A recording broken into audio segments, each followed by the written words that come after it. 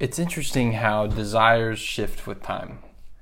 As a high schooler, there was a part of me that desired to be a pastor who was known to some degree. Someone you could Google and everyone wanted to invite to their church to speak. I desired a faithfulness that was synonymous with notoriety. And admittedly, there's still a part of me that wants this. But as I've matured, there's something else I'm after.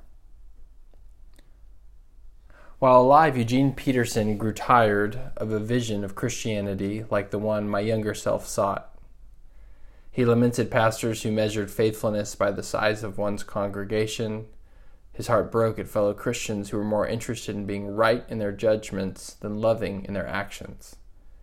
He became tired with a faith that rewarded Christians with the largest following, not the ones with ordinary obedience. At one point, he wrote this in his journal: "I guess what I'm mostly interested in these days is holiness. I'm on the watch for saints. I want to be a saint." Holiness became his deepest desire. Selling more books or speaking at more conferences wasn't his motivator.